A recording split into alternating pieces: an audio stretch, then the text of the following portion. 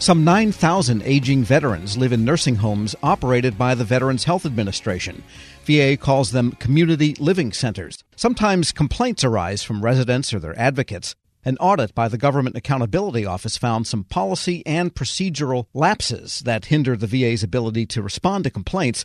For more, the GAO's Director of Healthcare Issues, Sharon Silas. Ms. Silas, good to have you back.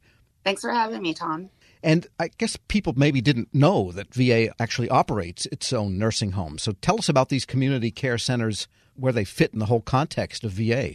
Sure. So community living centers are kind of a unique type of nursing home because they're owned and operated by VA. And oftentimes these community living centers are located within the VA medical centers themselves. So community living centers often have to follow the national community living center policy that VA has in place, but they also have to follow some of the policies that the VA medical center has in place. All right. And complaints are the issue of what it is that you looked at. And complaints, again, come from residents themselves, if they're able to make the complaints, or from their advocates or families, I imagine. And is the problem that the complaints aren't acted on and corrected, or that the VHA doesn't track them and make sure that they're administratively known to VHA so they can maybe look at trends and so forth? I think it's a little bit of both. Complaints are an important tool in overseeing care concerns, especially with nursing home residents.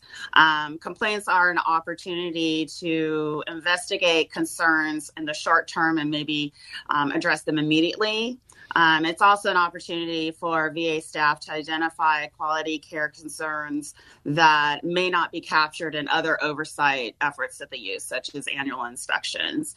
And being able to address complaints in the short term and immediately is especially important for some of the more serious concerns, such as allegations of abuse, for example. But what we found, we made 5 recommendations to VA that covered basically 3 categories of deficiencies that we identified. The first was insufficient policies. Most of the complaints we found are addressed at the community living center level, and those are not required to be documented.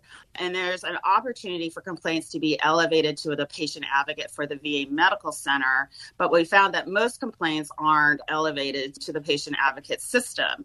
So a lot of these complaints are not being captured. The VA is not able to ensure that the complaints are being investigated and resolved, and ensuring that, whatever the circumstances were, don't occur again.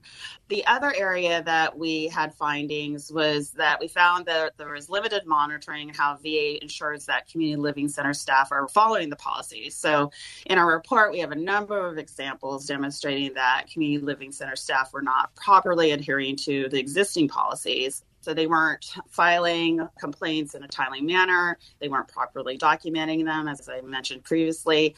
And then if these complaints are making it into the patient advocate system, for example, there's not really a way to monitor those complaints specific for the community living centers because there's no way to separate out those from the VA medical center complaints. And then the last category of findings that we had has to do with unclear guidance. And we found this in 2 areas. The first is that the guidance for community living center staff on when to elevate the most serious complaints to VA leadership, the language in the guidance isn't very clear. And we actually took a look through 6 of our sites that we included in our review. We went and identified 19 serious complaints. Only 1 had actually been elevated to VA leadership. And so there is some indication that there's some underreporting going on there. The other area that we found issues with unclear guidance was just the guidance that's provided to veterans, residents, and their families about how to file a complaint and what to expect during the complaint process. We're speaking with Sharon Silas, Director of Healthcare Issues at the Government Accountability Office. So they had some serious complaints, but they weren't known then to upper management. And so that would seem to impede VHA's ability to spot trends. I mean, for example, if the same center people complain about a wet floor, well, then you've got some kind of a maintenance issue that's probably easier fixed. But on the other hand, if they relate to abuse or, say, something unsanitary, then you may have a more serious problem. You would think VHA would want to know about it. Yes, that's correct. We looked at complaints from 2000. I'm not even going to say the year, Tom. I just don't know what the scope of the work was. But I will say this, that when we looked at the complaints ranged from kind of one end of the spectrum on the low end, where it could be residents' preferences for accommodations or the types of meals they would like. And then on the other end of the spectrum, it's kind of more high-risk complaints where there could be allegations of abuse.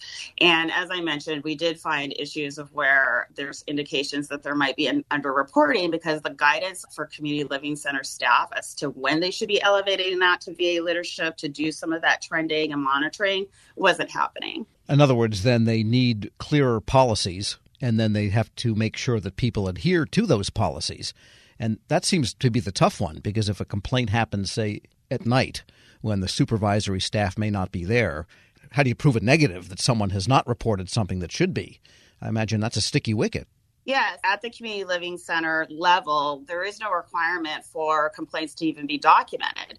So unless those complaints are elevated to the patient advocate at the VA medical center, they're not getting fed into a centralized system to do that monitoring. And in fact, one of the sites that we included in our report, one of the officials told us that they estimated about 90% of their complaints are handled within the community living center themselves. They don't reach the patient advocate level. Right. And so you're saying that probably they should, even if they're resolved correctly, someone has to maintain the database to know what's going on trend-wise. Sure. And in our recommendations, we recommended that VA either develop a system or use the patient advocate system that already exists to try to track some of these complaints and be able to monitor them. Because that was one of the other findings, was that if the complaints made it into the patient advocate system, there isn't a really good way to separate them out from the other complaints from the VA medical center. And how did VHA staff react to the report? Do they generally agree that they need to tighten up these, again, policies and procedures? Yes, they concurred with all 5 of our recommendations. And in looking at this, maybe this is outside the scope, and if you can't answer it, I'll understand, but did you get the sense that the care is generally good at these places? Yeah, Tom, I know we have another report that we just issued too that talks about more generally about oversight of quality of care. I can say that VA is taking a number of steps to try to improve their oversight and training around quality care issues with community living center staff.